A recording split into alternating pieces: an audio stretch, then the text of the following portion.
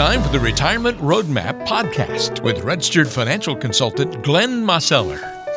It's that time for another edition of the Retirement Roadmap Podcast. Walter Storholt here alongside Glenn Mosseller, registered financial consultant and founder and president of Roadmap Financial Consulting with an office in Greensboro on Mears Chapel Road. You can find us online by going to greensbororetirement.com. That's greensbororetirement.com. And today we're going to be talking about some of the traits that a good financial advisor should have. We're talking about things like trustworthiness, likability, problem solving, being a good listener, those kinds of things. Hopefully, as you hear those kinds of terms, we're describing your financial advisor or a potential advisor if you're in the process of looking for one. And I want to ask Glenn on today's show why it's important for an advisor to indeed have these kinds of characteristics, whether he disagrees on the importance of some of them. But then the hard part really is to discuss some of the tangible ways, Glenn, of how we can determine if an advisor has these characteristics or not. It's one thing to say that they should have them, but how can we actually test the waters and say, yeah, my advisor indeed is trustworthy or has the right area of expertise for my situation, those kinds of things. So that is our task today. Are you up to the challenge, Glenn? Let's do it, Walter. I figured you would be ready to go today. All right, so let's talk about the big one there, I think, the one that's hard to define in a way, and that's trust. How do you indeed decide if someone is trustworthy? I don't think there's a debate that, in terms of your advisor, needs to be trustworthy. That's certainly an obvious one there. But is it as simple as just listening to your gut? Is there a tangible way to figure out that trustworthiness? Well, I think it's a combination of things, right, Walter? Certainly, it's just like you're going to have a sense of folks, for sure. And as to, how you first impressions, are certainly important, but that's not the only thing. One thing I think that's important is to know who they are, what is their practice designed like? Are they a fiduciary? I think that's huge because, if they're a fiduciary, which simply means that they are bound to do what's in your best interest, that's a pretty high standard that I think is pretty close, if not a total necessity, because you want to make sure that they're not just a financial salesperson who's, trying to sell products, whether it be investment type of products or insurance type of products. There's a lot of that out in the industry where, folks are just, they're selling stuff. And, obviously, whenever somebody, decides to put money in any particular financial product or investment, they're certainly buying something or they're just deciding to allocate money towards something. There's a transaction there, a buy and a sell. But it's somewhat different when somebody is just pitching something versus they're really trying to find out what's right for you in your particular situation. I kind of liken it to the idea it's like if you were to walk into, let's say you walked into a Toyota dealership, right? And so you start talking to that, to that salesperson, and you describe the car that you're looking for and whatnot. And that person there that is trying to help you with your car selection, they figure out, what this person's really describing to me is a Honda. It's not this, things that we have on our lot. Are they going to direct you in that way and send you to a different place, or are they going to try to sell you what they have on their shelf, so to speak? And I think that's one of the things that you have to consider, and when you're thinking about who are you going to trust and whether or not there's trustworthiness there. If somebody is truly a fiduciary, and then they're going to want to work with you and for you for sure, but their first objective is to do what's in your best interest, not to just try to sell you what the hot product is that's out there at the moment. Does that make sense, Walter? It does make sense, and important to remember, I think, as you talk about these different traits that, sometimes it's going to not just be a simple answer in terms of, run them through this filter or this test, and you'll be able to determine the right answer. But you can use gut feeling. You can use some of those tangible items to kind of discover some of these different answers. I think that's really important. Let's talk about likability, Glenn. First of all, is it really that important to like your financial advisor? I've had coaches in my life, teachers in my life that I didn't necessarily like, but I knew that they were good, and I knew that they were good at what they did, and I knew that ultimately they helped me. So what about retirement planning? Is it good to have somebody that you like working with? And Or maybe this one is easier than the last one, where the last one was it was obvious that you need them to be trustworthy, but it's hard figuring it out. This one, it's flipped around. Maybe it's, should they be like-worthy is the question. Probably pretty easy to assess whether you enjoy working with that person or not. Sure. Well, different people are going to feel different ways about things. Some folks, that's an absolute requirement, no matter whether it be in their financial advisor or anybody else that they're working with in any area of their life. Sometimes it's, a prerequisite, right? Other personalities, not so much. And so I guess I would say is that, you typically, you don't want to dislike that person, obviously, because then you're no matter what, you're probably not going to work with them.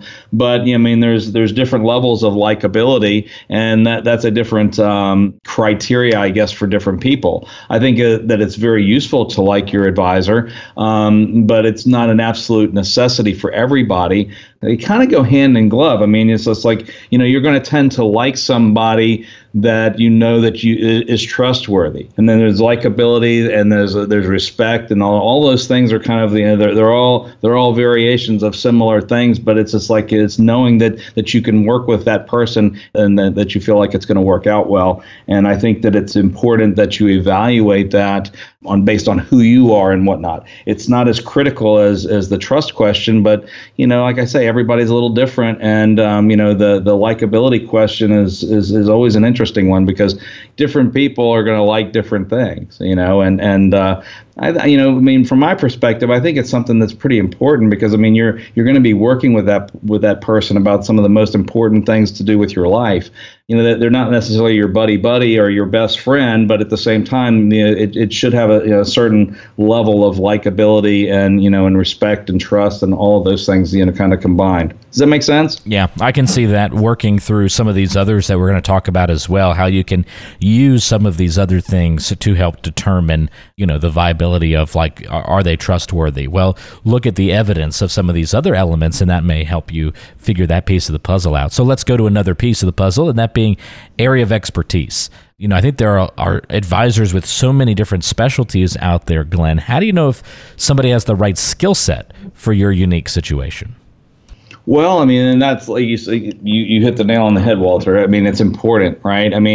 I always make the distinction or kind of draw the analogy of it. It's like, if you're going to go see a doctor, right? Do you want to go see a general practitioner, or do you want to go see a specialist? And I guess it kind of depends upon what are you where are you in life and so forth.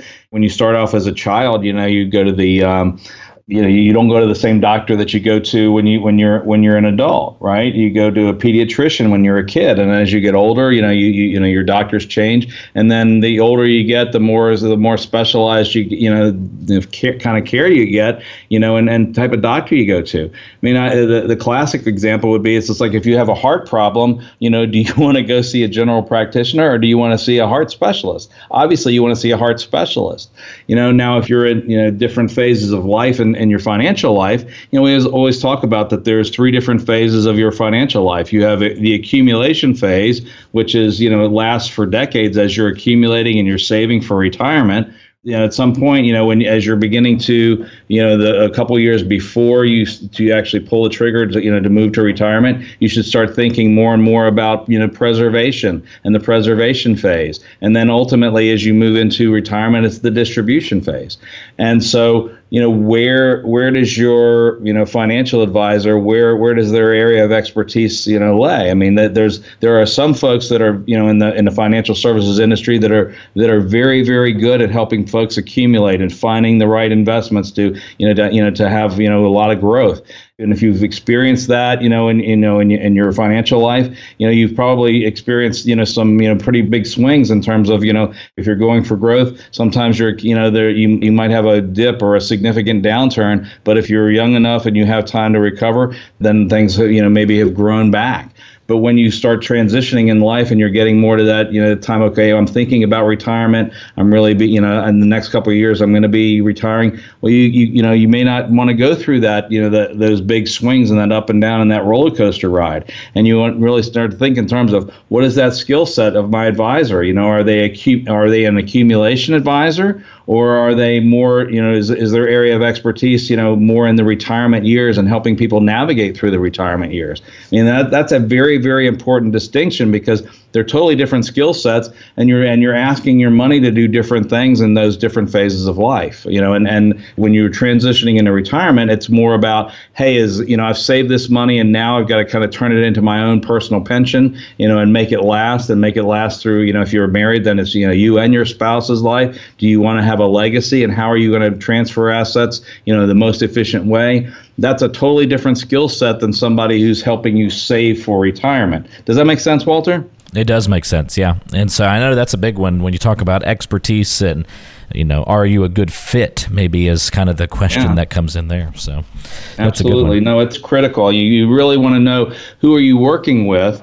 And you might have an advisor that you've known for a long time, you've trusted them, you like them, and that they've helped you through those accumulation years, and now you're transitioning, and it's like you have to ask yourself the question, did they have the right skill set? And sometimes the answer to that is no, they were right for you during that time of life, but there might be a time that you kind of transition. It's just like we were talked about the doctor analogy. It's like you might have liked going to see this particular doctor, but now you need to shift and change and think about doing something different. And that's I think that's an apt analogy, and you really have to start thinking about those things when you're transitioning to different times in life.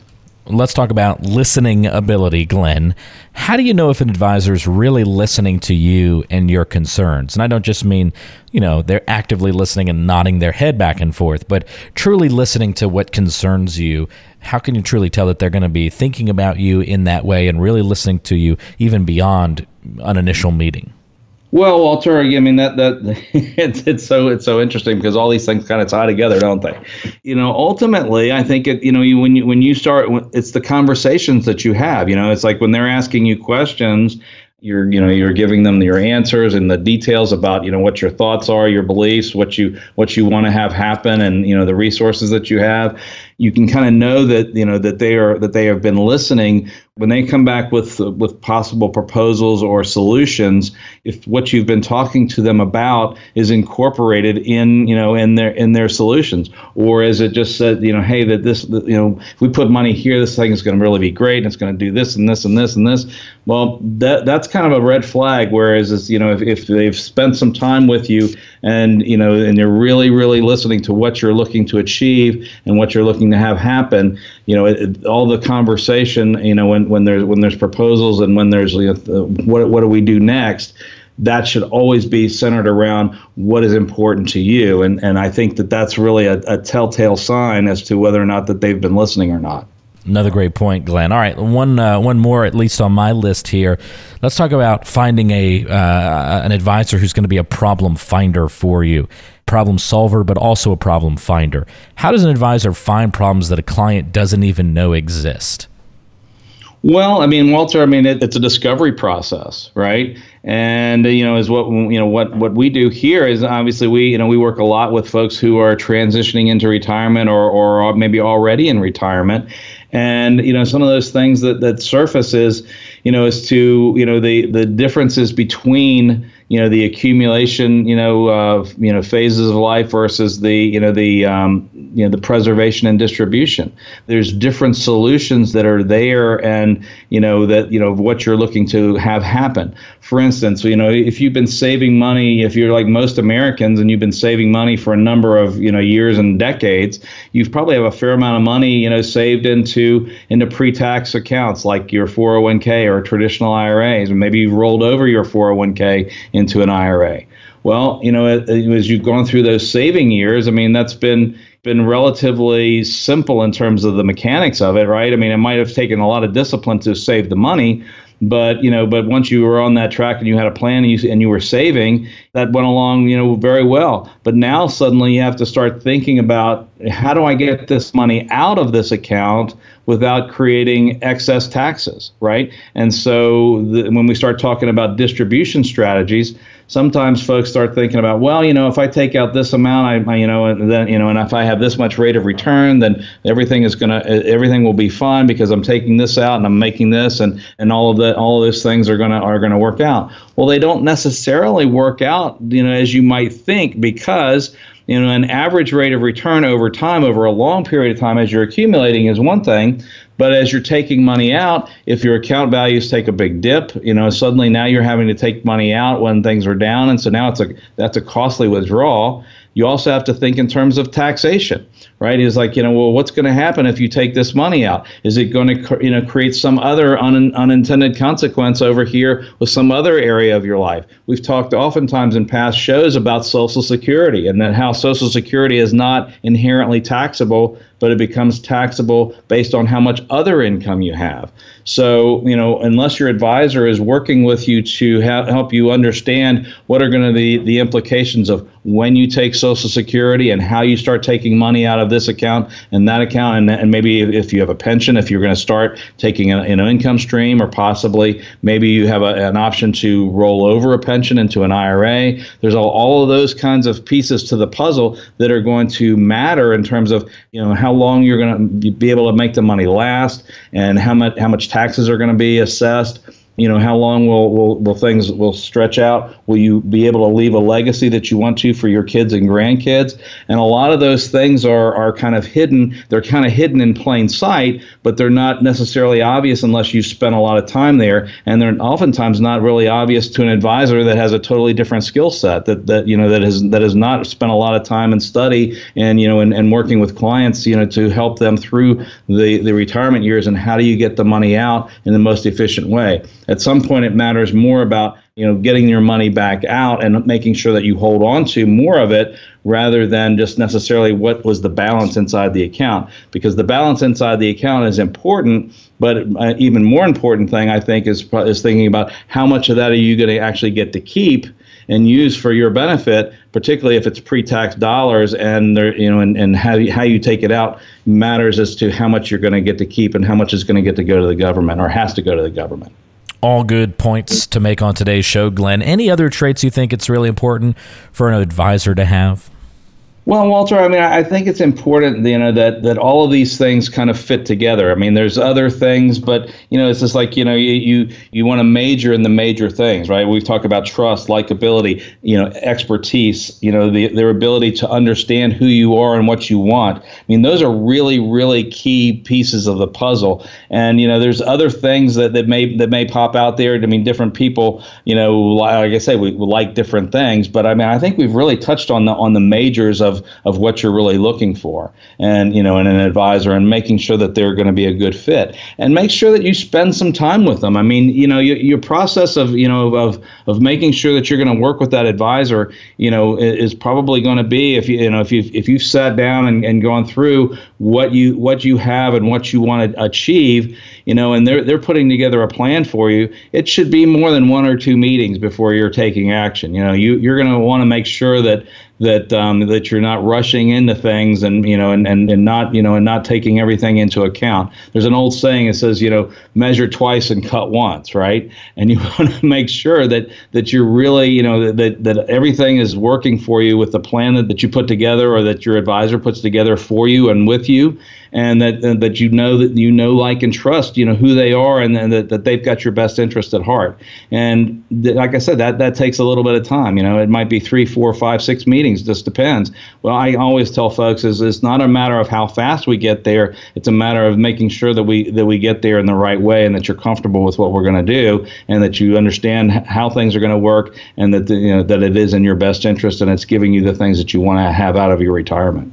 Well, if you are looking for an advisor to work with, make sure that you're taking into account these kinds of things. Does the advisor you're talking to have these kinds of traits? And, can you tell? Are they trustworthy? Do they have good listening ability? Are they a problem finder? Do you like them? And are they a good fit for your situation? All important things to discover and to ask. So don't be afraid to do those things. If you're working with an advisor now and you have some questions about some of these things, maybe you've kind of explored this already and you're kind of going, I don't know if he's really actively trying to solve problems or look out for problems that might be in my portfolio. We just sort of talked about a financial product and decided decided on it and moved on, it might be worth exploring a little bit more down that road. If you'd like to get a second opinion of your financial plan or discover one for the first time with Glenn Mosseller, you can certainly do that by reaching out to 336-291-3535. That's 336-291-3535. Or you can find him online at greensbororetirement.com. Look for the free consultation button at the bottom of the page, and you can schedule a time to meet there. That's greensbororetirement.com. Glenn, thanks for analyzing these different things for us on the show today. Really appreciate the help, and we'll look forward to talking to you again on the next episode. Fantastic, Walter. Take care. You do as well. That's Glenn Mosseller. I'm Walter Storholt. Thanks for taking the time to join us on today's show. We'll talk to you again soon right back here on the Retirement Roadmap.